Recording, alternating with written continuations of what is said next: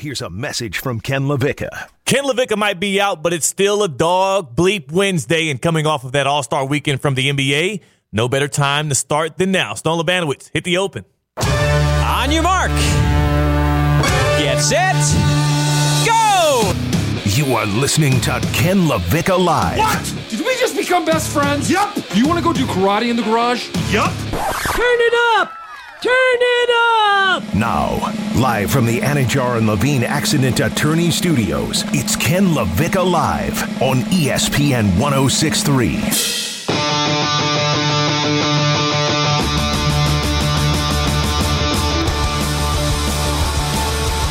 I don't know why I said Wednesday. I am not 100% sure why I said Wednesday. I steamrolled right through it. I didn't even know I said Wednesday until Stone Labanowitz corrected me. But it's Monday. Don't double check your calendars. Also charge it to my head, not my heart. Big Teddy Takeover here on Ken LaVicka Live. Theo Dorsey, WPTV News Channel 5, WFLX Fox 29. Joined by Stone Labanowitz. Ken LaVicka is on, I guess, en route back to Palm Beach as he was traveling with the FAU men's basketball team again. That's right. Gotcha. Following a tough loss to the Middle Tennessee squad of Murfreesboro, Tennessee, but he's on his way back. He's back. Or he's on his way back, so we'll have Ken LaVicka on Tuesday. I believe on Friday I told people Ken would be back on Monday. But, again, I am notorious around here for not checking the schedule regularly. So, no, it's another Big Teddy Takeover, again, with Stone Labanowitz. And it's a dog bleep Monday. Not a dog bleep Wednesday, a dog bleep Monday. And for those that don't remember why we do dog bleep Mondays, well, maybe the least self-aware player in the NFL, Zach Wilson, who had, Sunday after Sunday of disappointing not only his guys in the locker room, but also his head coach, Robert Saleh. And Stone, that queued up Robert Saleh to say what on Monday? It's dog. Yes, right. It's a dog bleep Monday. It's time for you to be able to maybe even put on your favorite Ken LaVicka style hat, kind of get into the brain and the shoes of Ken, who's the eternal pessimist here at ESPN West Palm, and tell us what you hated most from this weekend in sports. So many things to approach on. We had golf this weekend. We had the trade/buyouts in the NBA. We had All-Star Weekend out of Salt Lake City. So much going on throughout the sports world. Even some NFL offseason talk between quarterbacks, movement, and all the whatnot stuff that goes on. The NFL never really dies down, even though we're a week out from the Chiefs being crowned champions. But for me, for Theo Dorsey, a guy who grew up loving, absolutely adoring, and could not wait for what All-Star Weekend would have to bring in the NBA, between the three-point shootouts, the dunk competitions, the All-Star game itself on Sundays. I mean, I used to actually, Stone, growing up, I used to want to go to All-Star Weekend every single year, and I actually had the opportunity to go a couple times when it was in New Orleans. So that was great for my childhood. Once in New Orleans, actually, and the other time in Houston. Did you ever actually go to an NBA All-Star Weekend? No, I have not. And I don't know how interested I am in going to Salt Lake City. Yeah. As being the place that it was this weekend. Tough. But no, I've not had a chance to be in person. Don't know if I'm even interested in going. So back then, it was so much more of a spectacle. Like, I was at the dunk contest in New Orleans when Gerald Green blew out the cupcake and Dwight Howard had the Superman cape. Like, I saw that live in the arena, and I just remember just being around the city of New Orleans, the vibes. Like, I was a kid still, but it's still I just knew there were great things going on around me. It was a very fun time. And I'm sad now because kids these days, I don't even think you would, like, who's waking up begging their mom for tickets to go see Mac McClung? The problem is a lot of people. Not enough people. Popular on social media, young, dare I say, rising star. But you heard the commentary after. There's a new star that's been born in the NBA. Stone, Mr. Mac McClung. Let's not get ahead of ourselves. All right. Yes, Mac McClung has a huge following, and yes, we've been knowing about this dude. He's been throwing dunks down since, it feels like for the past decade I've been seeing Mac McClung videos on YouTube, on Twitter, and now it was great to see him on the big stage in Salt Lake City. But the fact that was the highlight, the ultimate highlight that came out of All-Star Weekend this year, out of Salt Lake City, the NBA, all the stars are in town. Even the NFL stars are in town. The celebrities are around. The groupies are out there trying to see what they can catch up on. And the capital, the crown, the big, shining, bright light out of All-Star Weekend is Mac McClung. What team does he play for? The Jazz? He plays for the Philadelphia 76ers. The Sixers, whatever. Yeah, I forget. But he's like in the G League right now. Yes, he is. So Mac McClung becoming the All-Star Weekend slam dunk champion was the highlight of the weekend. And when you have a whole weekend built around the stars of your league to promote stars, not only to do that, but get some fan interaction going, to elevate the platform of the league as you now go into the home stretch, and that's the highlight of the weekend, I'm sorry, Stone, but that's, as Robert Saleh would say in his very verbose words. It's dog. Come on, man. From everything. And this is not like a parade on Mac McClung. I love what Mac McClung was able to do. I love what Mac McClung achieved for himself. Like, I mean, the guy not just got the trophy, he's a slam dunk champion forever. He got the money for it. But between it being in Salt Lake City, between all of the praise and talk around John Stockton and Karl Malone, who have problems of their own that we don't even need to get into, and then also Karl Malone being a judge in the dunk contest. Like, what are we doing?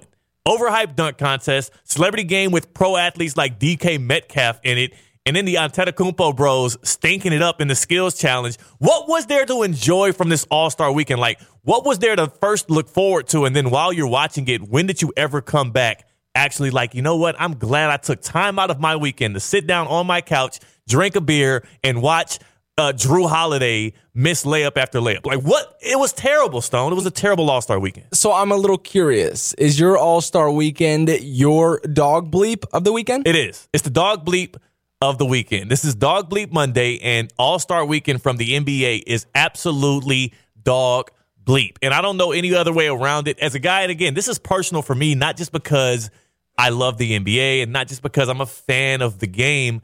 Like, this was something, it just was such an, and it felt like, you know what, this is the biggest part of it that hurts me, Stone. It felt like in the past couple of years, especially the All-Star game itself started to pick up more traction, right? Like, it felt like there was more competition being played in these games, more defense and whatnot. Like, still, right now, I feel like it to me feels like an all-time low with All-Star weekend as a whole. I don't know how you can fix it other than getting stars more invested in it, but even before the weekend started, what were the stars saying? LaMelo Ball, oh my God, I can't believe I get 9 days off. Luka Doncic was asked, what's his favorite part of All-Star weekend? He said Sunday when he gets to take a flight to Mexico. Like, come on, man. Like, it sucked. It really sucked. So a lot of players were outspoken about not playing defense in the actual All-Star game, in their thoughts on some of the skills challenge participants and the overall execution of everything. But how can you fight or let alone argue with guys like Shaq, who drop quotes like Mac McClung saved the dunk contest, or Kendrick Perkins here, who's definitely combating everything that you're saying? This is him this morning on Get Up. You know what? I went out there Thursday and I left on Friday because it was cold, and I was like, I ain't really feeling Utah. But I must say, I got to give it an A. You know what? From the celebrity game with our good colleague Richard Jefferson being a referee, a player, and a broadcaster all in one, all the way from the dunk contest, I thought that was spectacular. The three-point shootout was really, really great.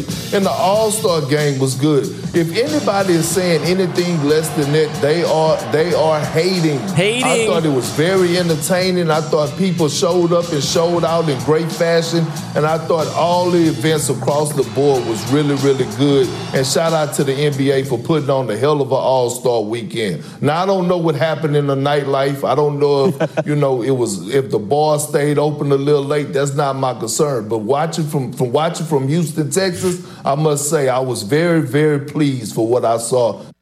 Stone, how can you take the word of a man who left on Friday when he could have stayed the whole weekend there? Kendrick Perkins' answer right there, giving it an A because he was watching from maybe one of the best cities in the world in Houston, Texas. Of course he has rose-colored glasses on.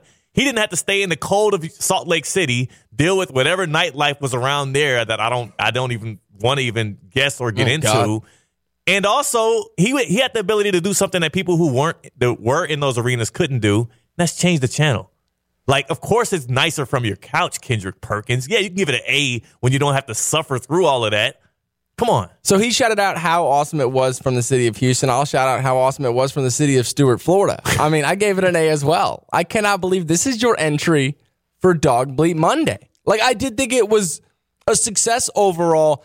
And I think if you are one of those guys, quote unquote, a hater, as Kendrick Perkins called you now at this point, it might as well be you. We might as well just name drop Theo Dorsey. But it's like background noise, almost. Like, we surf Twitter, we're figuring out what to do on this day. We're watching some college basketball, whatever's on your TV sports-wise. In the XFL yesterday, don't know how many people tuned into that. But it's good background noise. Like, you get to see some of the stars show out. You get to see Dame Lillard pull up from behind the half-court line. You get to see Jason Tatum go for, 55? Yeah. And break the all-time scoring record in the All-Star game. So I thought there were pieces there that overall made it an A. I feel like you can say that, but I just know for sure that's Dog Bleep Monday for me. All-Star Weekend, as much as you want to fake like you enjoyed it, I mean, the ones that I grew up watching, the ones that I grew up loving, much better than what we got this weekend from the NBA. 888-760-3776. 888-760-3776. What is your Dog Bleep Monday after this weekend in sports? And also, how did you feel about All-Star Weekend from the NBA? Because I, for one, it was blah. It wasn't even blah to me. It was downright like something I didn't even feel like I missed out on. Hater. Usually with All-Star Weekend in the NBA, I'm like, man, I'm looking at social media stories and Twitter. I'm like, I wish I could be there. This time I was like, I am so glad I'm on my couch, just like Kendrick Perkins was. Who do we have on the phone lines here, Stone? We got Terry from West Palm Beach. Terry, what up? You're on Ken LaVicka Live with Theo and Stone. Hey, Terry from West Palm. Theo, old guy, get off my porch. It was awesome. It was a great weekend. Are you kidding me? What did you not like about all that energy? All the stars were there. LeBron and his thing. The All-Star game was good. The dunk contest was fabulous. These guys are making millions. It's not 1960, bro. It's 2023. These guys are superstar multimillionaires. They're not going out there to hurt themselves. It's an exhibition. It's an exhibition, and it was fun. Stars were there. Beautiful people were there. What a great weekend. I wish I could have gone.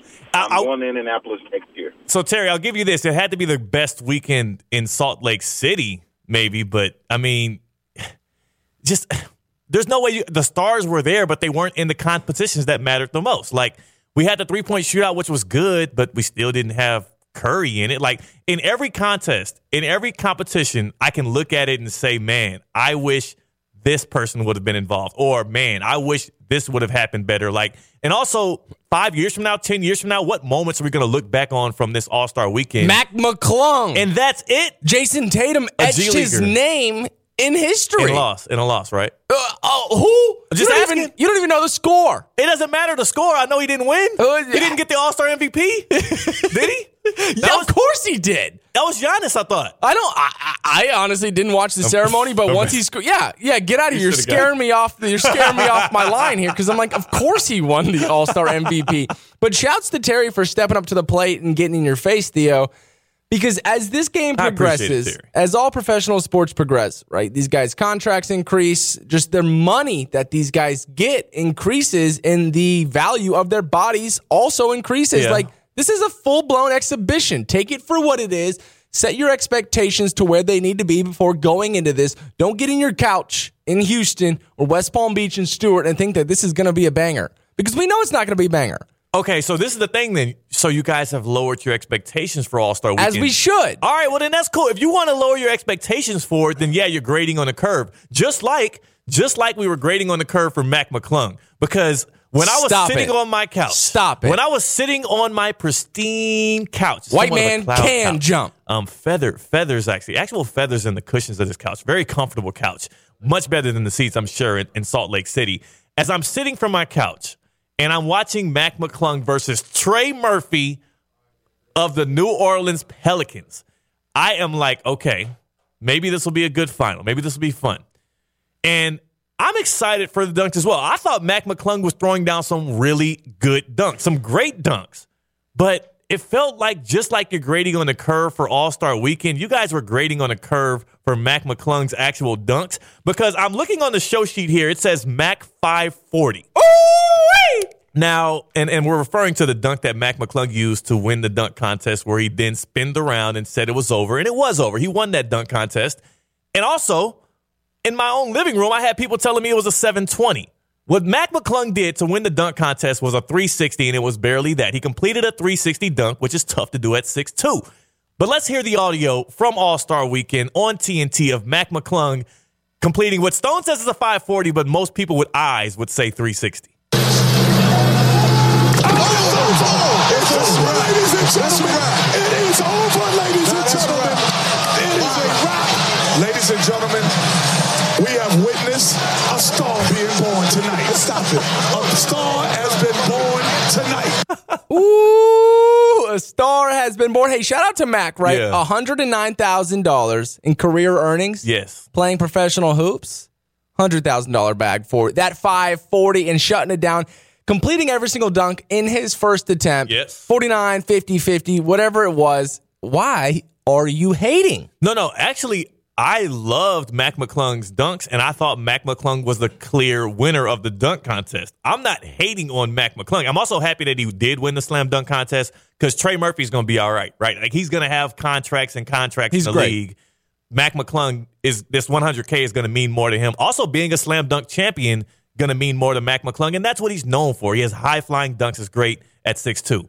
All I'm saying is y'all don't have to grade on the curve. The dude won it without y'all saying it was a 540. It was a 360. Go back and watch the video. It was a 360. Who do we have on the line here on Dog Bleep Monday, Stone? Well, we originally had Woody, but old Woody dropped in. But we got the phone lines lining up here. I do want to ask you, though. Yeah. Before we do reach for more callers, you're arguing not with Stone Labanowitz, not with Joe Schmo, but with Shaquille O'Neal, who said, quote, Mac McClung saved the dunk contest. Okay, How do you not feel like somewhat of a hater when Shaq drops a quote like that? Because it's Shaquille O'Neal. I mean, what are you Oh, my talking God. about? And also, Let's discredit Shaq, why don't we? Happy Monday, folks. How many times have we heard the dunk contest has been saved? Not a lot. We hear this every other year, Stone. Maybe. If I'm you not haven't listening. been paying attention every single year, let me go through the list of the let's do this. Let's go through the list of the slam dunk champions in 888-760-3776. 888-760-3776. Call in. Let us know what your Dog Bleep Monday is. For mine, it's All-Star Weekend in the NBA. And honestly, I'm not wrong. Because you guys are grading on a curve. You guys have set a low bar for what is supposed to be this majestic, magical event full of stars and full of just a big show. And we didn't really get that in Salt Lake City. Also, shouldn't be in Salt Lake City. And also, shouldn't have Karl Malone all over it. And especially not judging anything. I think if anything needs to be judged, it's Karl Malone himself. But let's go through the list of the All-Star dunk contest winners over the past 7-8 years. This past year, Mac McClung. The year before, Obi Toppin. The year before, 2021, Anthony Simons of the Blazers. Really good one. He's pretty good. 2020, Derrick Jones Jr. with the Heat. That was the Dwayne Wade year where Dwayne Wade gave him a little bump. And he's got bunnies. We'll take it. No, Derrick Jones Jr., great dunker. Hamidou Diallo of the Thunder in 2019. Huge fan. In 2018, Donovan Mitchell. Big one. Spider Mitchell. And I believe when he did, they were like, yo, it's back. It's back. Dunk contest is Donovan Mitchell. Saved the dunk contest. I feel like Anthony Simons might have got a little bit of that as well. People were hating on Derrick Jones Jr. They do this every year, Stone. Like, it's fun in the moment. It's exciting in the moment, and people overhype it in the moment because you have to, because you're overcompensating for the fact that we're not seeing superstars dunk, for one. Number two, we're not seeing the same level of dunks in a lot of instances. And then number three, your guy, Los Angeles Lakers, the second greatest basketball player of all time, LeBron James. Whoa. And if you want to say I'm arguing with Shaq, whoa, you would be arguing with none other than Stephen A. Smith, who he says LeBron James single-handedly has ruined the dunk competition. Here he is on First Take, and I can't disagree. LeBron James, absolutely well-deserved. I revere this man. We will miss him when he's gone. But there is one blemish that should be on LeBron James' career. He has ruined the slam dunk contest. He is personally responsible. That's right, I'm saying it. Connie Hawkins participated in the slam dunk contest. David Thompson participated in it. I'm getting historical here. David Thompson participated. Dr. J. Julius Irvin participated. Ultimately, Dominique Wilkins and Michael Jordan. I know the Spud Webbs and the Nate Robinsons and Andre Iguodala's and others infiltrated the proceedings over the years, but Michael Jordan and Dominique Wilkins participated in it. Okay, Kobe Bryant, God rest his soul, participated in it. Vince Carter, the Vince Carter, that brother, maybe the best in-game dunker we've ever seen. That brother participated in the contest in 2000, put on an absolute show. Tracy McGrady participated in the slam dunk contest. We saw Zach LaVine, we saw Aaron Gordon, and all of these guys. LeBron James, who loves doing slam dunk shows on the layup lines, who didn't mind throwing down a few dunks yesterday, has never participated in the slam dunk contest. See, we get caught up. And we think about Jordan and Dominique and all of these guys, and they just did it so they could show off their dunking skills. They didn't do it because of that. They did it because they knew there was an audience out there clamoring for it. And that in itself is the problem with the dunk contest. Mac McClung, Obi Toppin, Anthony Simons, Derrick Jones Jr., Hamidou Diallo do not move the needle like a Ja Morant, a Zion Williamson, or a LeBron James would in the dunk contest. I can't dig in with this stuff. I can't get fake excited over guys who I'm not going to watch in regular season or playoff games slamming down dunks. Why don't I just go out to my local neighborhood park and watch it? I know dunkers all up throughout America. We can watch some street ball stuff. No, you don't. And see some great dunks as well. No, you don't. I'm sorry, Hot but sauce Mac does McClung, not count. Mac McClung. Don't forget about Half Man, Half Amazing. Don't forget about Escalade wasn't doing much dunking. Let me do my best in defending LeBron. Now, I'm not even necessarily that confident in this take. No, I know you're not. There's no way you can defend him. But I'm going to try to put myself inside of LeBron James' head, in between those ears. In today's day and age, where everything is under a microscope, if he does participate in the dunk contest, misses his first dunk, ends up losing to a younger star in the league, he will never, ever, ever live it down. He will then become a meme. It will become the 2024 dunk contest where LeBron James got exposed. We're going to see spinner articles. We're going to see this, that, and everything above. We live in a day and age where people just want to hate on something for no reason. We are ruthless on that bird app that we call Twitter. So I think if you do something, if Ja Morant, who's the nastiest in-game dunker we have in the league right now, undoubtedly, in my opinion, goes and participates in the dunk contest and doesn't win, he's a meme. None of these guys want to become a meme. They don't want to let nerds who have egg avatars or people with 30 followers creating memes and going viral off of their demise and not winning a dunk contest. Maybe back then, right, when MJ was doing it, when all you could do was turn on your black and white television, now it's a little dig there, or turning on your radio dial to listen to see if MJ was going to win it. Okay. There was no hating. You were only going to hate at your local bar the next day. It's different nowadays, man. You got to hide the best you can because you don't want to get caught in the mainstream media. Can I at least do this thing? How'd I do there? How'd I do in defending him? It was decent. It was better than I thought you would do. It was better than I thought you would do, but let me counter you right here on behalf of all of the people who wanted to see LeBron James in a dunk contest. Me, one of them. I don't want to see LeBron James in a dunk contest in 2024. Right. I didn't even want to see him in 2010. LeBron James should have done the dunk contest his rookie, sophomore, or third, fourth year in the league. And that's it. After that, I can see why you wouldn't want to do it because now you are a superstar. And here's the defense for LeBron. Between Kobe Bryant and Michael Jordan and even Blake Griffin who did it and even Dwight Howard who did it as a top pick in the league, LeBron had the highest expectations coming in. So it would be most embarrassing for LeBron James if in his rookie season or sophomore season he lost the dunk contest. But Michael Jordan, people talk about Michael Jeffrey Jordan, he won the dunk contest. He won it in 1987. He won it in 1988. He did it before he was the guy that was reigning atop the league with the scoring titles and the championships. He did it early. Kobe Bryant, when he won the dunk contest, 1997. Again, he did it when he was a rook. He did it when he was young before he had all of the expectations and he could be clowned for losing to a guy like Desmond Mason or Jason Richardson. So for LeBron James, when you entered the league in 2003, and the very next year, Fred Jones of the Pacers wins the dunk contest in 2004. Fred Jones, that should have been the LeBron James year. It was in Los Angeles. The All-Star Weekend in 2004 was in Los Angeles. If LeBron James does the dunk contest that year, we won't have not just things like other stars not wanting to do it, but also it wouldn't be a jaded event. The reason why we had all of these, I don't want to call them scrubs because they're NBA pro players, but in comparison to their peers, scrubs in the dunk contest year after year, it's because guys like LeBron James didn't want to participate. It's his fault. So put guys like Ja Morant and Zion Williamson in your crosshairs. This is where your energy should be going. It should, but these are the guys who are in their third, fourth season, who have ridiculous hops, who would absolutely be showstoppers if they executed the dunks that they were, trying to get 50s with. So keep your energy towards those guys, not the old 40-year-old LeBron James. But 38, it's years where it old. Started though. Like again, I'm not mad at LeBron for not doing the dunk contest today, though I would contend LeBron James probably could still win a dunk contest today.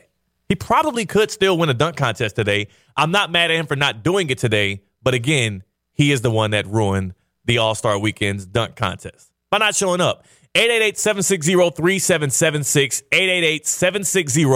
888-760-3776. Number one, who do you blame for the dunk contest being a contest where G Leaguers are now stepping in and taking over, where G Leaguers are think about what you said earlier, Stone. You just said All-Star Weekend will be remembered by Mac McClung, a G Leaguer. That's a bad All-Star Weekend. Dog Bleep Monday. What's your Dog Bleep Monday? And also, who ruined the dunk contest for the NBA? And why is it that we're celebrating G Leaguers when this is supposed to be the weekend about the NBA? 888-760-3776, 888-760-3776. Stone, what's your Dog Bleep Monday? All right, I'm getting away from the NBA here. Going on over the National Football League. This tweet came out this morning from at NFL Dov Kleeman. That dude loves to go viral. Yes. Loves to just stir the pot a little bit. But this one was well done, and I think we all appreciate him for it.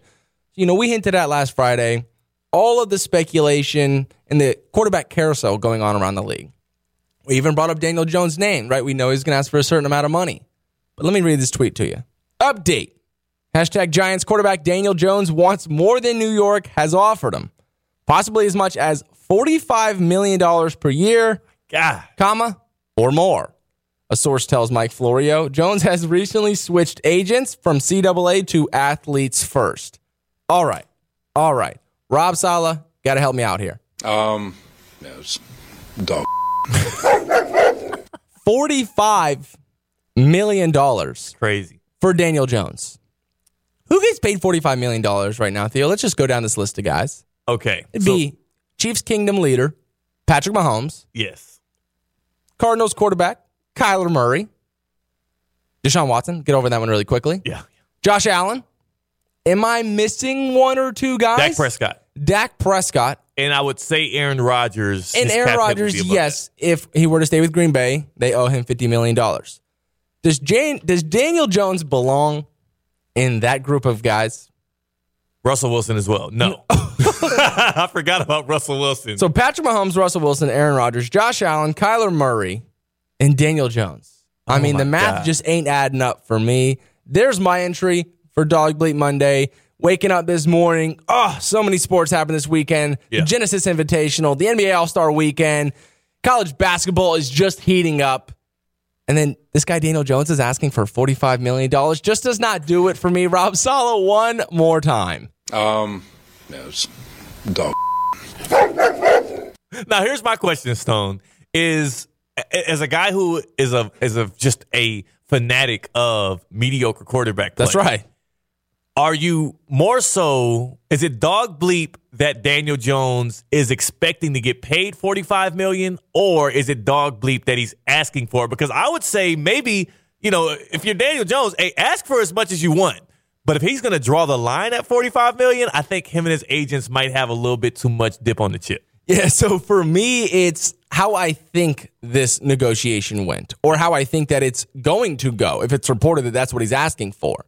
Because you get Daniel Jones and his agents from Athletes First, and you're sitting around at the house like, hey, we're going to approach management here this week. What are we thinking? And this is the number you land on? Like, this isn't going to help your case. We know how ruthless the New York market is. Yeah. If you do get paid $45 million and you finish last in the NFC East, you're done. You're done. You'll be an all-time backup quarterback in the league. I always get mad at quarterbacks. Like, you have a chance to play chess each and every season. Take a lower contract, take less money, and then perform well. The fans will then make you the beloved savior of your franchise, and you can do no wrong after that. But if you're asking for upwards of $50 million and you fall flat on your face, because mind you, the NFC East was not bad last year. And also, there's a sleeping giant in these Washington Commanders with the boy Eric Bieniemy. I don't know. I wouldn't call them a sleeping giant. I would call them, they're sleeping for sure. That is 100% on par. I wouldn't call them a giant. You don't like the 8-1 Washington Commanders to turn it around in 2023? I got to see what they do with that quarterback position, because if it's Sam Howell, it would be more like a sleeping baby.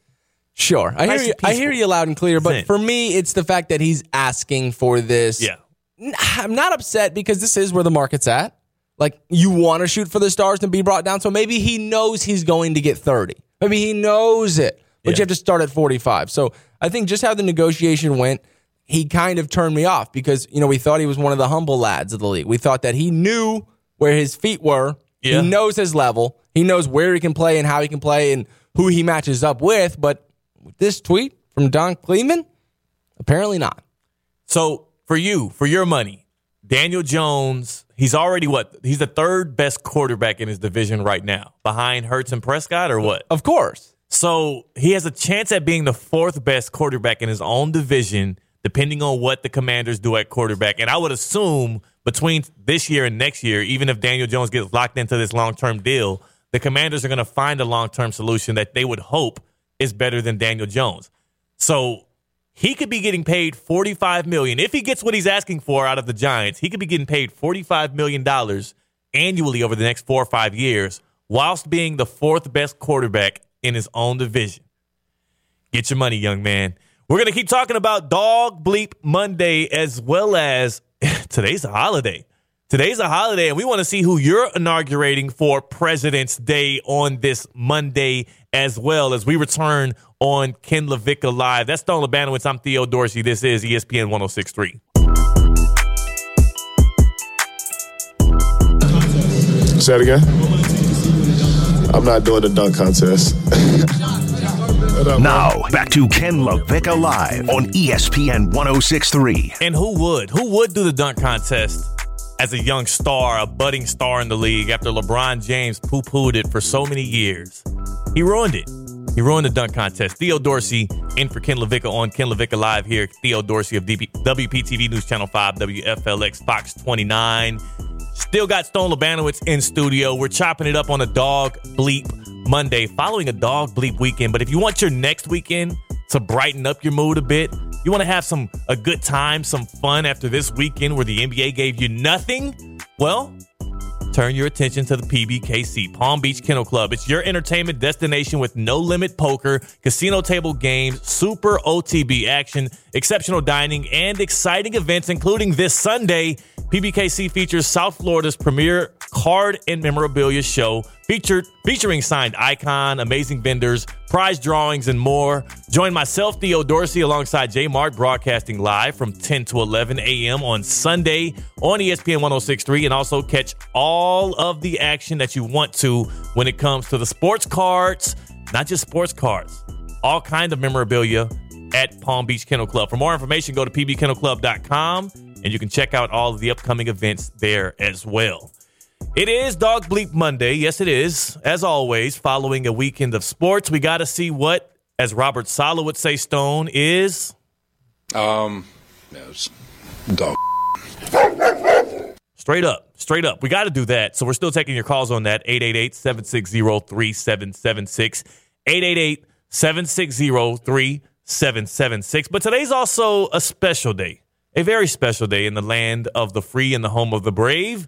It's President's Day here in America, and we're also going to be celebrating that. So let's turn the tide. Let's turn that frown upside down and smile a bit. Why don't you? Because we're celebrating President's Day as well, and we're inaugurating the weekend winner. Who won the popular vote? Who won the popular vote this weekend? After, again, so many different events. We had golf. We had basketball in action. We even had some XFL, which I'm not sure how many eyes were on it, but I mean, opening weekend of the XFL means football continues on, and I know that's big in Palm Beach County and the Treasure Coast. And we did have basketball. I'm not sure there's going to be any weekend winners out of that outside of Mac McClung, who doubled his career payday so far in the NBA by winning the dunk contest. Tip of the cap to him. But for me, who I'm inaugurating as this weekend's winner on President's Day, who got the popular vote for me, this one's easy. It's going to be the Green Bay Packers. The Green Bay Packers fans, the Green Bay Packers front office, and anybody associated with that franchise. All of the people that have shares in it. I know that it was publicly traded, and though they don't have a say, they got a share. It's cool. We all own the Packers. I'm happy for you. I am excited for you. This reminds me of how when people say they have divorce parties or anything like that, a bad breakup, how you're supposed to be happy with them. You're supposed to celebrate with them. Champagne toast. Because we learned over this weekend that the Green Bay Packers aren't just done with Aaron Rodgers. This marriage that's lasted about 2 decades, that has proven to bear out 4 MVPs, a Super Bowl championship, a Super Bowl MVP, I think 10 Pro Bowls. I mean, immaculate success. But on the back end, just drama, just him holding the franchise over the head with a double-barrel shotgun. Whoa. Him, just figuratively speaking. Okay. Figuratively speaking. This guy talking about his darkness retreats. This guy showing his feet on press conferences, getting Rex Ryan all riled up. Aaron Rodgers and the Green Bay Packers sound like they are officially done, Stone Labanowitz. And the word that we got on Aaron Rodgers this weekend on how the Green Bay Packers as a franchise feel about him is disgusted. They are disgusted with Aaron Rodgers, and this is according to Bob McGinn. Bob McGinn, who has covered the Green Bay Packers for a long time, and he put out an article on Substack on the Go Long pod as well. Bob McGinn saying the Packers will for sure move on from Aaron Rodgers. It was a great run. It was fun. All good things must come to an end, and I'm celebrating. I think the popular vote goes to the Green Bay Packers and their fan base and their front office for finally having the guts, the unmitigated guts, to say we're done with this dude. We're moving on. We're going to put our faith in Jordan Love. I don't know how it's going to work out, Stone, but I do know one thing. I'm happy for them in this time of need. Stone, am I on par here? Yeah, you're on par. Let's not say par. You're on brand. Right? Brand. You've been a hater since we kicked off the show. Now we're about 40 minutes in, and you're staying on brand. Green Bay Packers fans, if you are rejoicing over the news that the organization is disgusted with Aaron Rodgers, wait till you see your new quarterback, Jordan Love, take the field. All those weapons around him, such a good defense. Have fun with Jordan Love. And Bob McGinn, screw off. Wait, why are you taking it out on the messenger? He's not the guy that's disgusted with Aaron Rodgers. He's just reporting that he's learned that the Packers are disgusted with their quarterback, who is somewhere not even hearing this news because he's, hanging upside down in a dark room. You've been doing this long enough. To claim that Bob McGinn is not disgusted with Aaron Rodgers is way out of line. Way out of line. He's an objective journalist. He's probably the most disgusted with Aaron Rodgers. And he says, you know what? I'm so sick and tired of this dude. I have a couple platforms to do this. Let me shake the room. Oh, my goodness. Who's he getting word for? We don't have word from anybody that they're disgusted with Aaron Rodgers. Now, it wouldn't surprise me. Right, you have a quarterback, a Hall of Fame, a first ballot Hall of Famer who's just not even answering text messages, not even answering phone calls. Agents probably can't get a hold of him. He's just doing his own thing. Yes, I'm sure it can turn you the other way. But overall, Theo, it's pretty on brand with you. But it still has a little bit of hate in it. It's President's Day. It's President's Day. I'm trying to show love to the Packers franchise. Like, I'm not hating. I mean, sometimes to show love, you have to hate on the other side a little bit. Like, I'm just trying to. Again, I'm everybody's friend. I like to look at myself as the kind of like an optimist. I'm a guy that sees a ray of sunshine in any room, no matter how dark it is, Aaron Rodgers. And I just want the Packers fans to feel a sense of relief. Sometimes it's nice, though he was a great guy, and I said it, 10 Pro Bowls, one Super Bowl. Yep, that's right. 10 Pro Bowls, a lot of playoff appearances, 10 Pro Bowls too, 4 MVPs, great regular season guy. and a Super Bowl championship. He did get one, right? He did get one. Miscounting? Did he get two? No, he did not get just two. One. Okay. Just one. How many does Patrick Mahomes have, by Don't the way? worry about it. I can't remember. All right. I'm just asking. Oh, but yeah, no. One really big Lombardi trophy that they got more than a decade ago. And I think it is fair to rejoice with the Packers fans as they now free themselves from a guy who is turning 39, 40 years old, a guy who is literally not giving you a clear, concise answer on if he wants to even play football right now. A guy who they feel like last year came into the season not in the best of shape. A guy who they feel like last year came into the season not as focused as he previously was. Like, if he's going to mail it in, if he's going to hold your franchise hostage, you can still look back on the good years and say we had fun while looking forward to saying, hey, let's free ourselves from the shackles of Rodgers and see what this Jordan Love guy has to offer. All right, enough of this fake celebration of President's Day. Right, you're just using it to tee off on Aaron Rodgers. He gets to vote. As if he's a punching bag. But he did win the popular vote in the city of Milwaukee. Possibly, right, not proven, but possibly. I'm going to take this up a notch here. Who won my popular vote? Thank you. We are the golf capital of the United States. We have one of the only golf radio shows in the state of Florida, Palm Beach County, the Treasure Coast, hosted by Ken LaVicka Live. That's Honda Classic Live. You listen through Saturdays. But John Rahm wins my popular vote. He participated in this weekend's Genesis Invitational out in the West Coast in L.A. And when I say he's red hot, Theo, I mean he is red hot. Watching this guy play golf, I said this to somebody yesterday, and I loved when I said it. Oh, you loved what you said, right? I loved what I said. So you said something to somebody, and you were like, damn, I'm good. Dude, it literally happened like that. Okay, we got to hear it. I was like, John Rahm right now is better at golf than any other athlete right now is as good at their sport. John Rahm is playing golf better than LeBron James is playing basketball, better than Kevin Durant is playing basketball. What about Jokic? John Rahm is playing golf better than Nikola Jovic is playing basketball. John Rahm is playing better golf than Mike Trout is playing baseball. Okay, let's move over to the gridiron, because I don't know. You're treading. I will not hesitate to say that John Rahm is playing better golf than Patrick Mahomes is playing football right now. I will put that in writing with a Sharpie. I really win the Masters. Feel that way. Because Mahomes just won the Super Bowl. So tell me how, because I obviously don't pay enough attention to golf. We do have the Honda Classic in town this weekend. Great time for a quick plug. The Pro-Am going on at PGA National Resort and Spa today. This weekend, starting Thursday, they're going to get stuff going. We'll be out there multiple times. We do have a Ken LaVicka Live remote at the Honda Classic, right? Come on. I think we do for 4 days straight. That's on Thursday. So I'll be on the Thursday show, and then the rest of it I'll be covering stuff for TV. But no, back to John Rahm. He's dominating golf.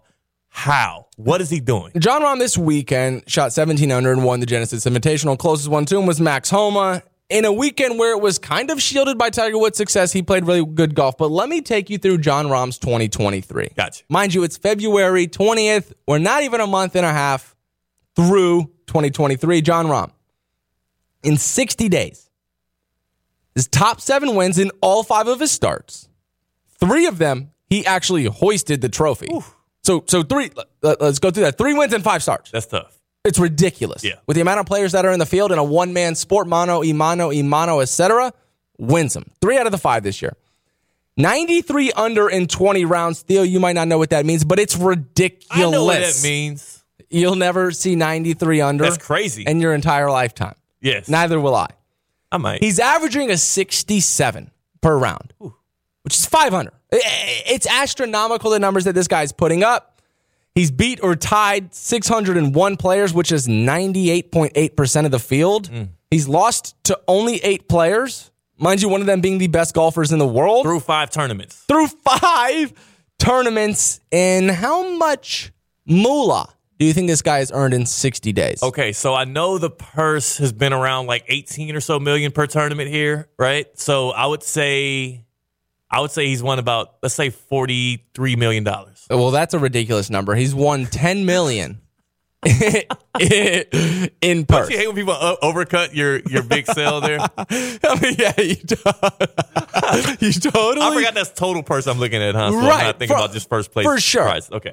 So for the stuff that he's wearing out there, yeah, it could be in that realm of $40 million, right? Endorsements, everything that he's putting on brand, his commercials, whatever. But in prize earnings. But I'm talking about in prize earnings. Okay. $10 million in 60 days. Let's do some math. That's more than Patrick Mahomes' $300 million contract. That's more than Mike Trout's contract. That's more than any athlete right now, their contract in a 60-day span.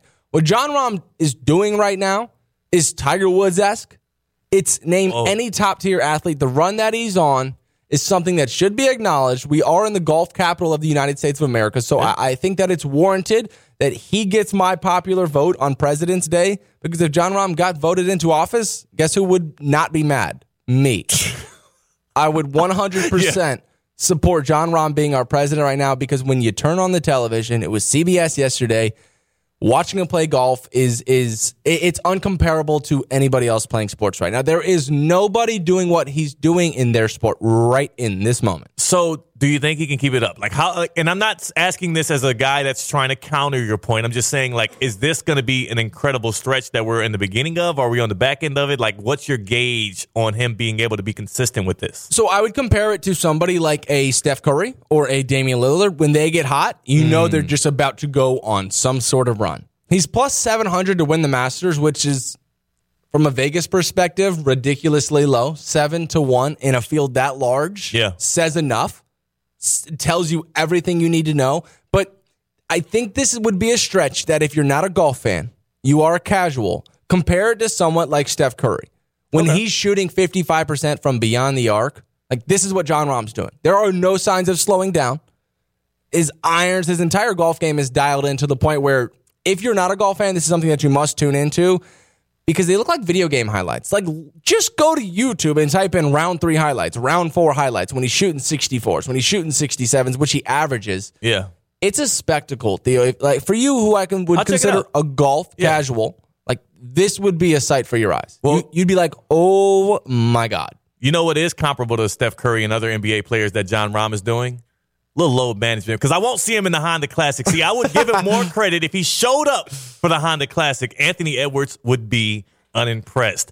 Are you experiencing foot and ankle pain and need to see an expert in the field? Baptist Health Orthopedic Care has a team of foot and ankle orthopedic surgeons and specialists who are regarded as leaders in their specialty. Visit baptisthealth.net/ortho to learn more today. Baptist Health Orthopedic Care combines its resources of experienced physicians and leading-edge treatments and technology to provide advanced orthopedic, foot and ankle, joint replacement, spine, and sports medicine care. Visit baptisthealth.net/ortho for more information today. Baptist Health Orthopedic Care has offices conveniently located in Palm Beach County through the Florida Keys. Learn more by visiting baptisthealth.net/ortho. It is a Dog Bleep Monday. It's also President's Day, and we are inaugurating our president of sport based on who got the popular vote this weekend. So we got a little positive, we got a little negative. We got it all on Ken LaVicka Live today, 888-760-3776, 888-760-3776. That's the number to call in and give us your vote, and we'll take it on the other side. He's Stone Labanowitz. I'm Theo Dorsey. This is ESPN 106.3. Can we do it again? Yeah, yeah. Can we do it again? Yeah, yeah. I need to do it again. Yeah, yeah. From the Anajar and Levine Studios in downtown West Palm Beach, you are listening to Ken LaVicka Live on ESPN 106.3. It's not every day you get movement from Hall of Fame players. Future Hall of Famers, no matter the league, NHL, MLB, NFL, or the NBA, but it seems to happen more and more in the National Basketball Association the further along we get into the era of player empowerment. And the latest future Hall of Famer to move, I think, is this worthy of a breaking news, Stone? I think so. I think it might be worthy of a breaking news. Breaking news on ESPN 106.3 is brought to you by St. Lucie Battery and Tire. If your vehicle has issues with braking or other issues, get it fixed right now at St. Lucie Battery and Tire. After finalizing a contract buyout, and this tweet from Adrian Wojnarowski, as all breaking news. Woj-bomb! Right. This is NBA breaking news. Of course, it's from Woj. After finalizing a contract buyout with the Utah Jazz, 9-time All-Star guard Russell Westbrook plans to sign with the Los Angeles Clippers. His agent, Jeff Schwartz of Excellent Basketball, tells ESPN. Russell Westbrook, in the matter of this past week, traded from the Lakers to the Utah Jazz, bought out from the Jazz, and is now remaining under his lease to stay playing in Staples Center going over to the dark side, playing for the Los Angeles Clippers. So this I ask you, Stone Labanowitz, because this move doesn't move me that much. But another move of a guy that might be a potential future Hall of Famer that happened on the buyout market also didn't move me that much, and that's Kevin Love going to the Miami Heat. So I propose you this question. Russell Westbrook to the Clippers, Kevin Love to the Miami Heat. Which one of those guys moves the needle more for both teams that are hoping to be contending for a championship? I mean, neither one is really in prime position to contend for a title. Both have, reasonable belief that they can try and do it. Who moves the needle more? So the answer here is Russell Westbrook. Wow. I think it's because who surrounds him, that being a guy like PG, a guy like Kawhi.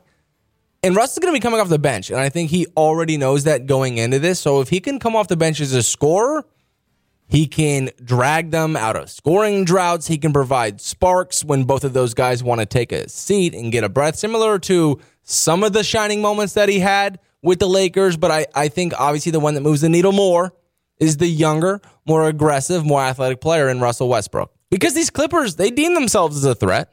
Like, I'm a Vegas guy. I typically go by what the sports books are telling us.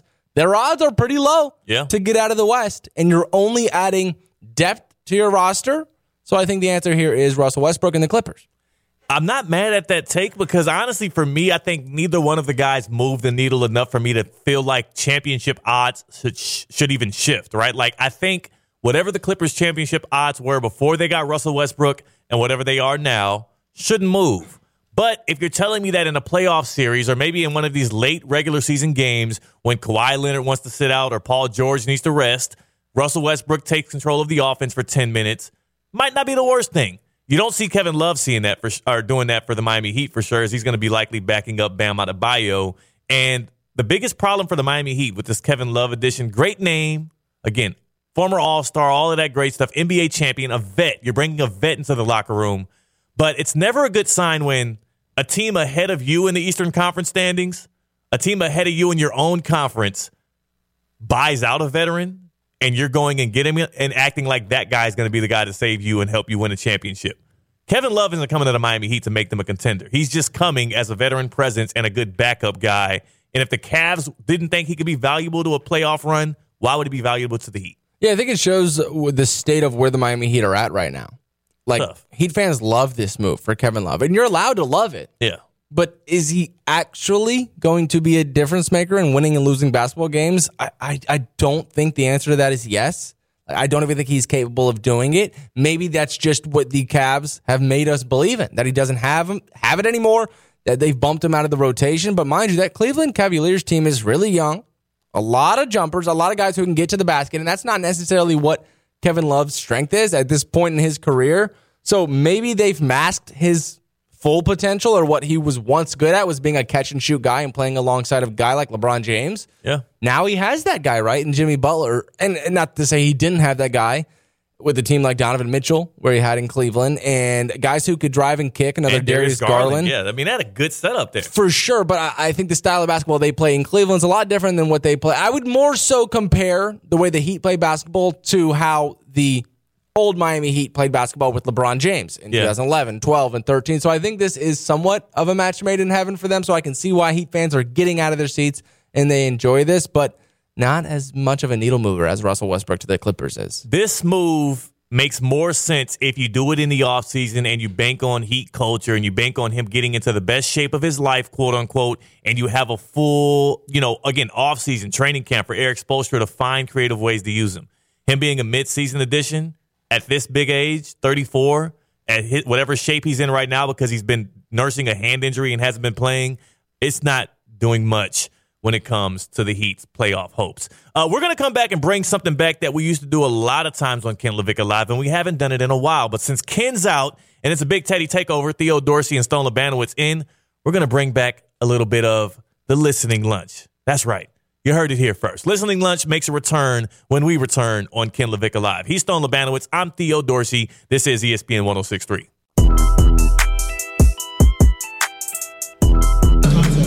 Say it again. I'm not doing the dunk contest. Now, back to Ken LaVicka Live on ESPN 106.3. And who would? Who would do the dunk contest as a young star, a budding star in the league after LeBron James poo-pooed it for so many years. He ruined it. He ruined the dunk contest. Theo Dorsey in for Ken LaVicka on Ken LaVicka Live here. Theo Dorsey of WPTV News Channel 5, WFLX, Fox 29.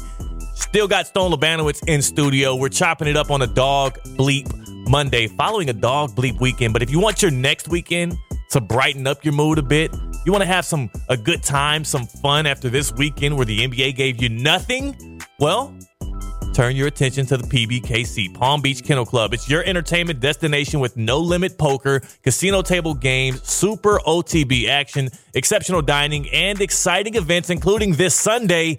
PBKC features South Florida's premier card and memorabilia show, featuring signed icon, amazing vendors, prize drawings, and more. Join myself, Theo Dorsey, alongside J Mart, broadcasting live from 10 to 11 a.m. on Sunday on ESPN 106.3, and also catch all of the action that you want to when it comes to the sports cards, not just sports cards, all kinds of memorabilia at Palm Beach Kennel Club. For more information, go to pbkennelclub.com, and you can check out all of the upcoming events there as well. It is Dog Bleep Monday. Yes, it is. As always, following a weekend of sports, we got to see what, as Robert Saleh would say, Stone, is... Yes. Dog. Straight up. We got to do that. So we're still taking your calls on that. 888-760-3776. 888-760-3776. But today's also a special day. A very special day in the land of the free and the home of the brave. It's President's Day here in America, and we're also going to be celebrating that. So let's turn the tide. Let's turn that frown upside down and smile a bit. Why don't you? Because we're celebrating President's Day as well, and we're inaugurating the weekend winner. Who won the popular vote? Who won the popular vote this weekend?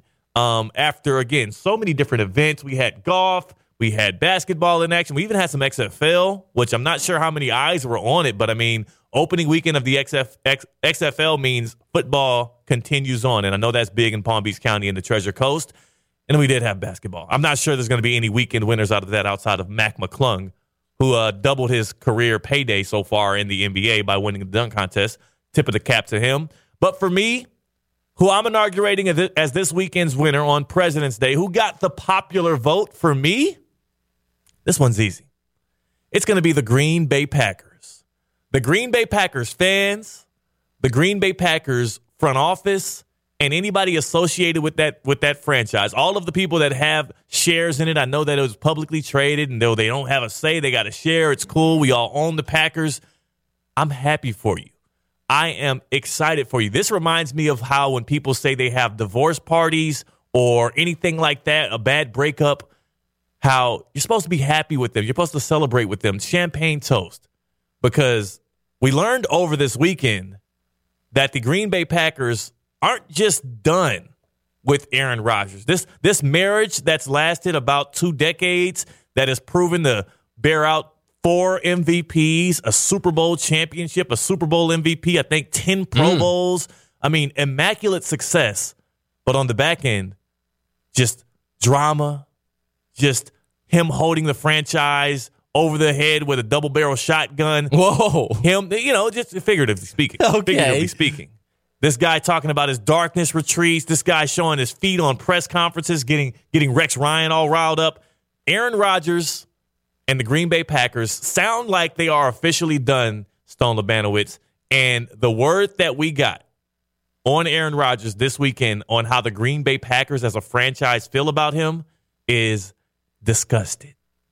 They are disgusted with Aaron Rodgers, and this is according to Bob McGinn. Bob McGinn, who has covered the Green Bay Packers for a long time, and he put out an article on Substack on the Go Long pod as well. Bob McGinn saying the Packers will for sure move on from Aaron Rodgers. It was a great run. It was fun.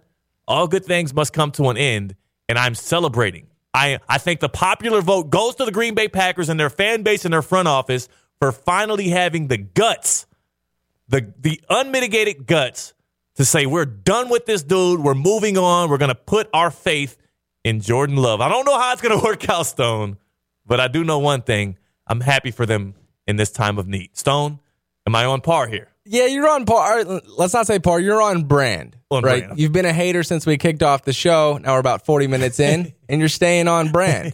Green Bay Packers fans, if you are rejoicing over the news that the organization is disgusted with Aaron Rodgers, wait till you see your new quarterback, Jordan Love, take the field. All those weapons around him, such a good defense. Have fun with Jordan Love, and Bob McGinn, screw off.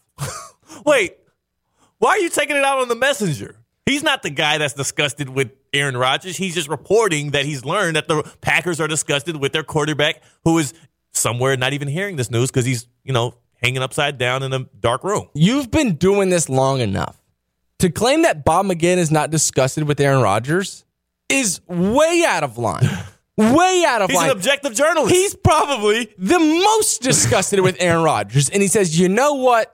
I'm so sick and tired of this dude. I have a couple platforms to do this. Let me shake the room. Oh, my goodness. Who's he getting word for? We don't have word from anybody that they're disgusted with Aaron Rodgers. Now, it wouldn't surprise me.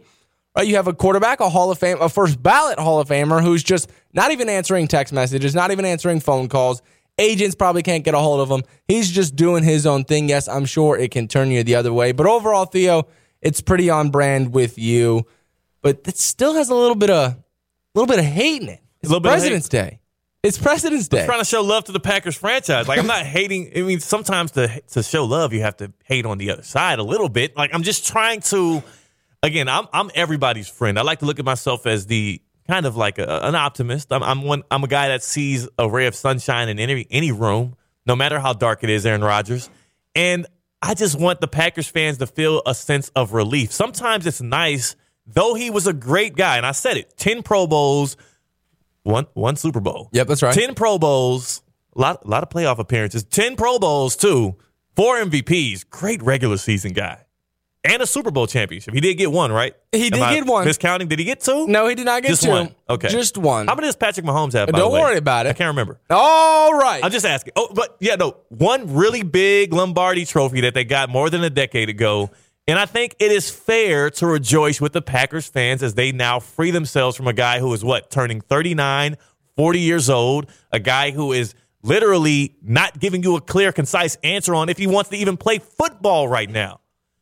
A guy who they feel like last year came into the season not in the best of shape. A guy who they feel like last year came into the season not as focused as he previously was. Like, if he's going to mail it in, if he's going to hold your franchise hostage, you can still look back on the good years and say we had fun while looking forward to saying, hey, let's free ourselves from the shackles of Rodgers and see what this Jordan Love guy has to offer. All right, enough of this fake celebration of President's Day. Right, you're just using it to tee off on Aaron Rodgers. He gets the vote. As if he's a punching bag. But he did win the popular vote in the city of Milwaukee. Possibly, right, not proven, but possibly. I'm going to take this up a notch here. Who won my popular vote? Thank you. We are the golf capital of the United States. We have one of the only golf radio shows in the state of Florida, Palm Beach County, the Treasure Coast, hosted by Ken LaVicka Live. That's Honda Classic Live. You listen to Saturdays. But John Rahm wins my popular vote.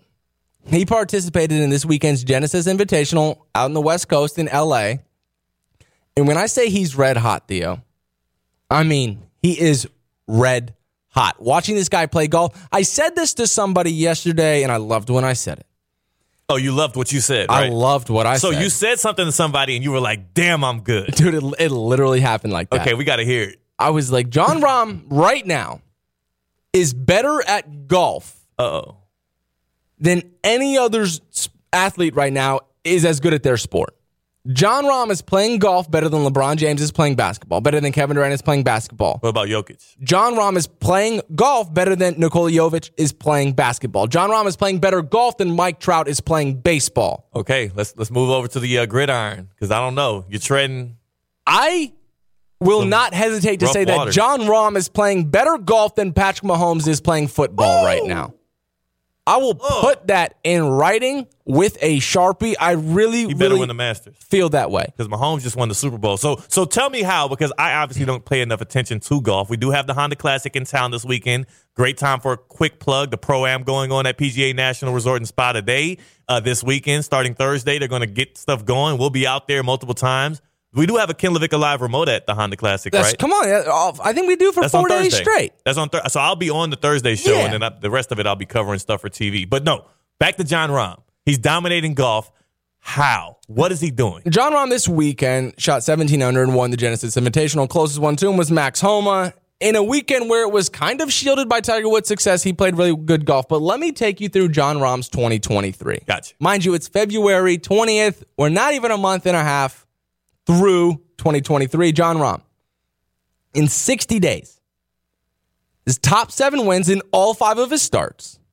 3 of them, he actually hoisted the trophy. Oof. So 3, let's go through that. 3 wins and 5 starts. That's tough. It's ridiculous. Yeah. With the amount of players that are in the field in a one-man sport, mano, etc., wins them. 3 out of the 5 this year.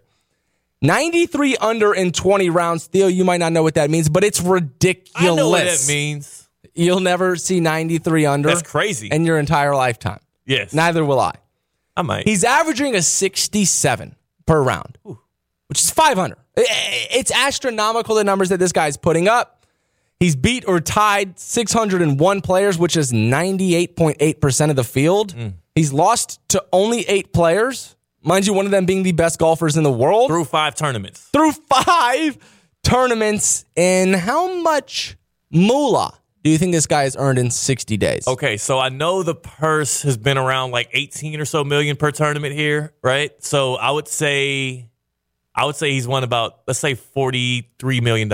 Well, that's a ridiculous number. He's won $10 million in purse. Don't you hate when people overcut your big sale there? I mean, yeah, you totally. I forgot that's total purse I'm looking at, huh? So Right. I'm not thinking about just first place For sure. prize. Okay. For the stuff that he's wearing out there, yeah, it could be in that realm of $40 million, right? Endorsements, everything that he's putting on brand, his commercials, whatever. But in prize earnings, But I'm he's talking about in past 5 prize tournaments. earnings. Okay. $10 million in 60 days. Let's do some math. That's more than Patrick Mahomes' $300 million contract. That's more than Mike Trout's contract. That's more than any athlete right now, their contract in a 60-day span.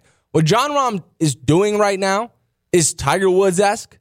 It's name any top-tier athlete. The run that he's on is something that should be acknowledged. We are in the golf capital of the United States of America, so I think that it's warranted that he gets my popular vote on President's Day, because if Jon Rahm got voted into office, guess who would not be mad? Me. I would 100% support Jon Rahm being our president right now, because when you turn on the television, it was CBS yesterday, watching him play golf it's uncomparable to anybody else playing sports right now. There is nobody doing what he's doing in their sport right in this moment. So do you think he can keep it up? Like how? And I'm not asking this as a guy that's trying to counter your point. I'm just saying, like, is this going to be an incredible stretch that we're in the beginning of? Are we on the back end of it? Like, what's your gauge on him being able to be consistent with this? So I would compare it to somebody like a Steph Curry or a Damian Lillard. When they get hot, you know they're just about to go on some sort of run. He's plus 700 to win the Masters, which is, from a Vegas perspective, ridiculously low. 7-1 in a field that large says enough. Tells you everything you need to know. But I think this would be a stretch that if you're not a golf fan, you are a casual, compare it to somewhat like Steph Curry. When he's shooting 55% from beyond the arc, like, this is what Jon Rahm's doing. There are no signs of slowing down. His irons, his entire golf game is dialed in to the point where if you're not a golf fan, this is something that you must tune into, because they look like video game highlights. Like, just go to YouTube and type in round 3 highlights, round 4 highlights, when he's shooting 64s, when he's shooting 67s, which he averages. Yeah. It's a spectacle, Theo. Like, for you, who would consider a golf casual, like, this would be a sight for your eyes. Well, you'd be like, oh my God. You know what is comparable to Steph Curry and other NBA players that Jon Rahm is doing? Little load management, because I won't see him in the Honda Classic. See, I would give him more credit if he showed up for the Honda Classic. Anthony Edwards would be unimpressed. Are you experiencing foot and ankle pain and need to see an expert in the field? Baptist Health Orthopedic Care has a team of foot and ankle orthopedic surgeons and specialists who are regarded as leaders in their specialty. Visit baptisthealth.net/ortho to learn more today. Baptist Health Orthopedic Care combines its resources of experienced physicians and leading-edge treatments and technology to provide advanced orthopedic, foot and ankle, joint replacement, spine, and sports medicine care. Visit BaptistHealth.net/ortho for more information today. Baptist Health Orthopedic Care has offices conveniently located in Palm Beach County through the Florida Keys. Learn more by visiting BaptistHealth.net/ortho. It is a Dog Bleep Monday. It's also President's Day, and we are inaugurating our president of sport based on who got the popular vote this weekend. So we got a little positive, we got a little negative. We got it all on Ken LaVicka Live today, 888-760-3776, 888-760-3776. That's the number to call in and give us your vote, and we'll take it on the other side. He's Stone Labanowitz. I'm Theo Dorsey. This is ESPN 106.3. Can we do it again? Yeah, yeah. Can we do it again? Yeah, yeah. I need to do it again. Yeah, yeah. From the Anajar and Levine Studios in downtown West Palm Beach, you are listening to Ken LaVicka Live on ESPN 106.3. It's not every day you get movement from Hall of Fame players. Future Hall of Famers, no matter the league, NHL, MLB, NFL, or the NBA, but it seems to happen more and more in the National Basketball Association the further along we get into the era of player empowerment. And the latest future Hall of Famer to move, I think, is this worthy of a breaking news, Stone? I think so. I think it might be worthy of a breaking news. Breaking news on ESPN 106.3 is brought to you by St. Lucie Battery and Tire. If your vehicle has issues with braking or other issues, get it fixed right now at St. Lucie Battery and Tire. After finalizing a contract buyout, and this tweet from Adrian Wojnarowski, as all breaking news. Woj-bomb! Right. This is NBA breaking news. Of course, it's from Woj. After finalizing a contract buyout with the Utah Jazz, 9-time All-Star guard Russell Westbrook plans to sign with the Los Angeles Clippers. His agent, Jeff Schwartz of Excellent Basketball tells ESPN. Russell Westbrook, in the matter of this past week, traded from the Lakers to the Utah Jazz, bought out from the Jazz, and is now remaining under his lease to stay playing in Staples Center, going over to the dark side, playing for the Los Angeles Clippers. So this I ask you, Stone Labanowitz, because this move doesn't move me that much. But another move of a guy that might be a potential future Hall of Famer that happened on the buyout market also didn't move me that much, and that's Kevin Love going to the Miami Heat. So I propose you this question. Russell Westbrook to the Clippers, Kevin Love to the Miami Heat. Which one of those guys moves the needle more for both teams that are hoping to be contending for a championship? I mean, neither one is really in prime position to contend for a title. Both have, reasonable belief that they can try and do it. Who moves the needle more? So the answer here is Russell Westbrook. Wow. I think it's because who surrounds him, that being a guy like PG, a guy like Kawhi.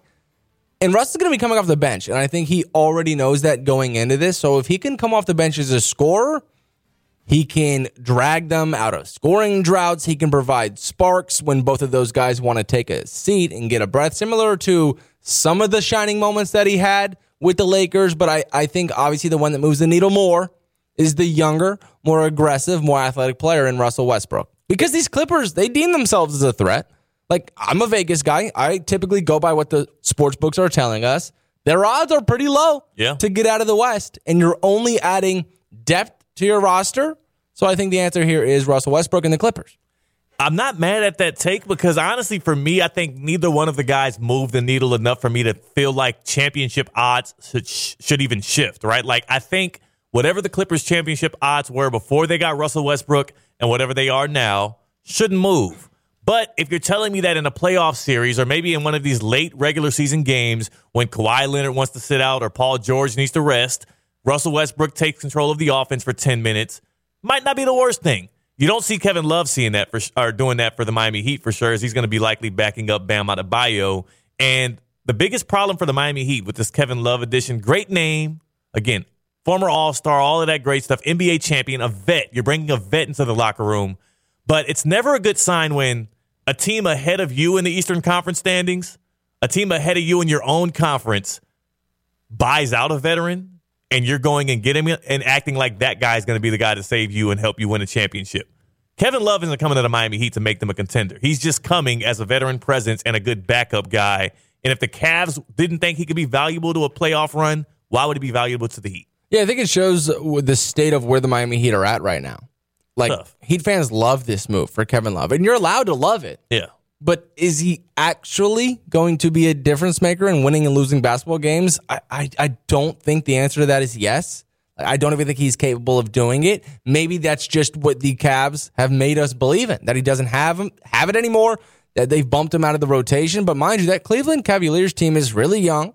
A lot of jumpers, a lot of guys who can get to the basket, and that's not necessarily what Kevin Love's strength is at this point in his career. So maybe they've masked his full potential, or what he was once good at was being a catch-and-shoot guy and playing alongside a guy like LeBron James. Yeah. Now he has that guy, right, in Jimmy Butler. And not to say he didn't have that guy with a team like Donovan Mitchell, where he had in Cleveland, and guys who could drive and kick, another And Darius Garland. Yeah, I mean, they had a good setup there. For sure, but I think the style of basketball they play in Cleveland is a lot different than what they play. I would more so compare the way the Heat play basketball to how the old Miami Heat played basketball with LeBron James in 2011, 12, and 13. So I think this is somewhat of a match made in heaven for them, so I can see why Heat fans are getting out of their seats and they enjoy this, but not as much of a needle mover as Russell Westbrook to the Clippers is. This move makes more sense if you do it in the offseason and you bank on Heat culture and you bank on him getting into the best shape of his life, quote unquote, and you have a full, again, offseason training camp for Eric Spoelstra to find creative ways to use him.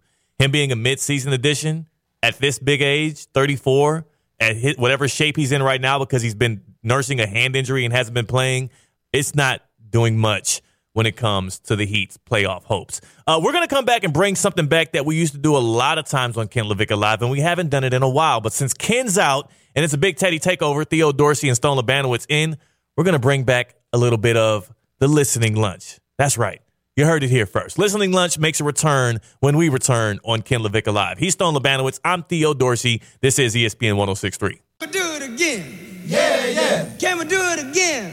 Yeah, yeah. I need to do it again. Yeah, yeah. From the Anajar and Levine Studios in downtown West Palm Beach, you are listening to Ken LaVicka Live on ESPN 106.3. It's not every day you get movement from Hall of Fame players. Future Hall of Famers, no matter the league, NHL, MLB, NFL, or the NBA, but it seems to happen more and more in the National Basketball Association the further along we get into the era of player empowerment. And the latest future Hall of Famer to move, I think, is this worthy of a breaking news, Stone? I think so. I think it might be worthy of a breaking news. Breaking news on ESPN 106.3 is brought to you by St. Lucie Battery and Tire. If your vehicle has issues with braking or other issues, get it fixed right now at St. Lucie Battery and Tire. After finalizing a contract buyout, and this tweet from Adrian Wojnarowski, as all breaking news. Woj-bomb! Right. This is NBA breaking news. Of course, it's from Woj. After finalizing a contract buyout with the Utah Jazz, 9-time All-Star guard Russell Westbrook plans to sign with the Los Angeles Clippers. His agent, Jeff Schwartz of Excellent Basketball tells ESPN. Russell Westbrook, in the matter of this past week, traded from the Lakers to the Utah Jazz, bought out from the Jazz, and is now remaining under his lease to stay playing in Staples Center, going over to the dark side, playing for the Los Angeles Clippers. So this I ask you, Stone Labanowitz, because this move doesn't move me that much. But another move of a guy that might be a potential future Hall of Famer that happened on the buyout market also didn't move me that much, and that's Kevin Love going to the Miami Heat. So I propose you this question. Russell Westbrook to the Clippers, Kevin Love to the Miami Heat. Which one of those guys moves the needle more for both teams that are hoping to be contending for a championship? I mean, neither one is really in prime position to contend for a title. Both have, reasonable belief that they can try and do it. Who moves the needle more? So the answer here is Russell Westbrook. Wow. I think it's because who surrounds him, that being a guy like PG, a guy like Kawhi. And Russ is going to be coming off the bench, and I think he already knows that going into this. So if he can come off the bench as a scorer, he can drag them out of scoring droughts. He can provide sparks when both of those guys want to take a seat and get a breath, similar to some of the shining moments that he had with the Lakers. But I think obviously the one that moves the needle more is the younger, more aggressive, more athletic player in Russell Westbrook. Because these Clippers, they deem themselves as a threat. Like, I'm a Vegas guy. I typically go by what the sports books are telling us. their odds are pretty low Yeah. to get out of the West, and you're only adding depth to your roster. So I think the answer here is Russell Westbrook and the Clippers. I'm not mad at that take because honestly, for me, I think neither one of the guys moved the needle enough for me to feel like championship odds should even shift, right? Like, I think whatever the Clippers' championship odds were before they got Russell Westbrook and whatever they are now shouldn't move. But if you're telling me that in a playoff series or maybe in one of these late regular season games when Kawhi Leonard wants to sit out or Paul George needs to rest, Russell Westbrook takes control of the offense for 10 minutes, might not be the worst thing. You don't see Kevin Love seeing that or doing that for the Miami Heat for sure, as he's going to be likely backing up Bam Adebayo. And the biggest problem for the Miami Heat with this Kevin Love addition, great name, again, former All-Star, all of that great stuff, NBA champion, a vet. You're bringing a vet into the locker room. But it's never a good sign when a team ahead of you in the Eastern Conference standings, a team ahead of you in your own conference, buys out a veteran, and you're going and getting him and acting like that guy is going to be the guy to save you and help you win a championship. Kevin Love isn't coming to the Miami Heat to make them a contender. He's just coming as a veteran presence and a good backup guy. And if the Cavs didn't think he could be valuable to a playoff run, why would he be valuable to the Heat? Yeah, I think it shows the state of where the Miami Heat are at right now. Like, Tough. Heat fans love this move for Kevin Love, and you're allowed to love it. Yeah. But is he actually going to be a difference maker in winning and losing basketball games? I don't think the answer to that is yes. I don't even think he's capable of doing it. Maybe that's just what the Cavs have made us believe in, that he doesn't have it anymore, that they've bumped him out of the rotation. But mind you, that Cleveland Cavaliers team is really young. A lot of jumpers, a lot of guys who can get to the basket, and that's not necessarily what Kevin Love's strength is at this point in his career. So maybe they've masked his full potential, or what he was once good at was being a catch and shoot guy and playing alongside a guy like LeBron James. Yeah. Now he has that guy, right? And Jimmy Butler. And not to say he didn't have that guy with a team like Donovan Mitchell, where he had in Cleveland, and guys who could drive and kick, another And Darius Garland. Yeah, I mean, that had a good setup there. For sure, but I think the style of basketball they play in Cleveland is a lot different than what they play. I would more so compare the way the Heat play basketball to how the old Miami Heat played basketball with LeBron James in 2011, 12, and 13. So I think this is somewhat of a match made in heaven for them, so I can see why Heat fans are getting out of their seats and they enjoy this, but not as much of a needle mover as Russell Westbrook to the Clippers is. This move makes more sense if you do it in the offseason and you bank on Heat culture and you bank on him getting into the best shape of his life, quote unquote, and you have a full, again, offseason training camp for Eric Spoelstra to find creative ways to use him. Him being a mid-season addition at this big age, 34, at whatever shape he's in right now because he's been nursing a hand injury and hasn't been playing, it's not doing much when it comes to the Heat's playoff hopes. We're going to come back and bring something back that we used to do a lot of times on Ken LaVicka Live, and we haven't done it in a while. But since Ken's out and it's a Big Teddy takeover, Theo Dorsey and Stone Labanowitz in, we're going to bring back a little bit of the listening lunch. That's right. You heard it here first. Listening Lunch makes a return when we return on Ken LaVicka Live. He's Stone Labanowitz. I'm Theo Dorsey. This is ESPN 106.3.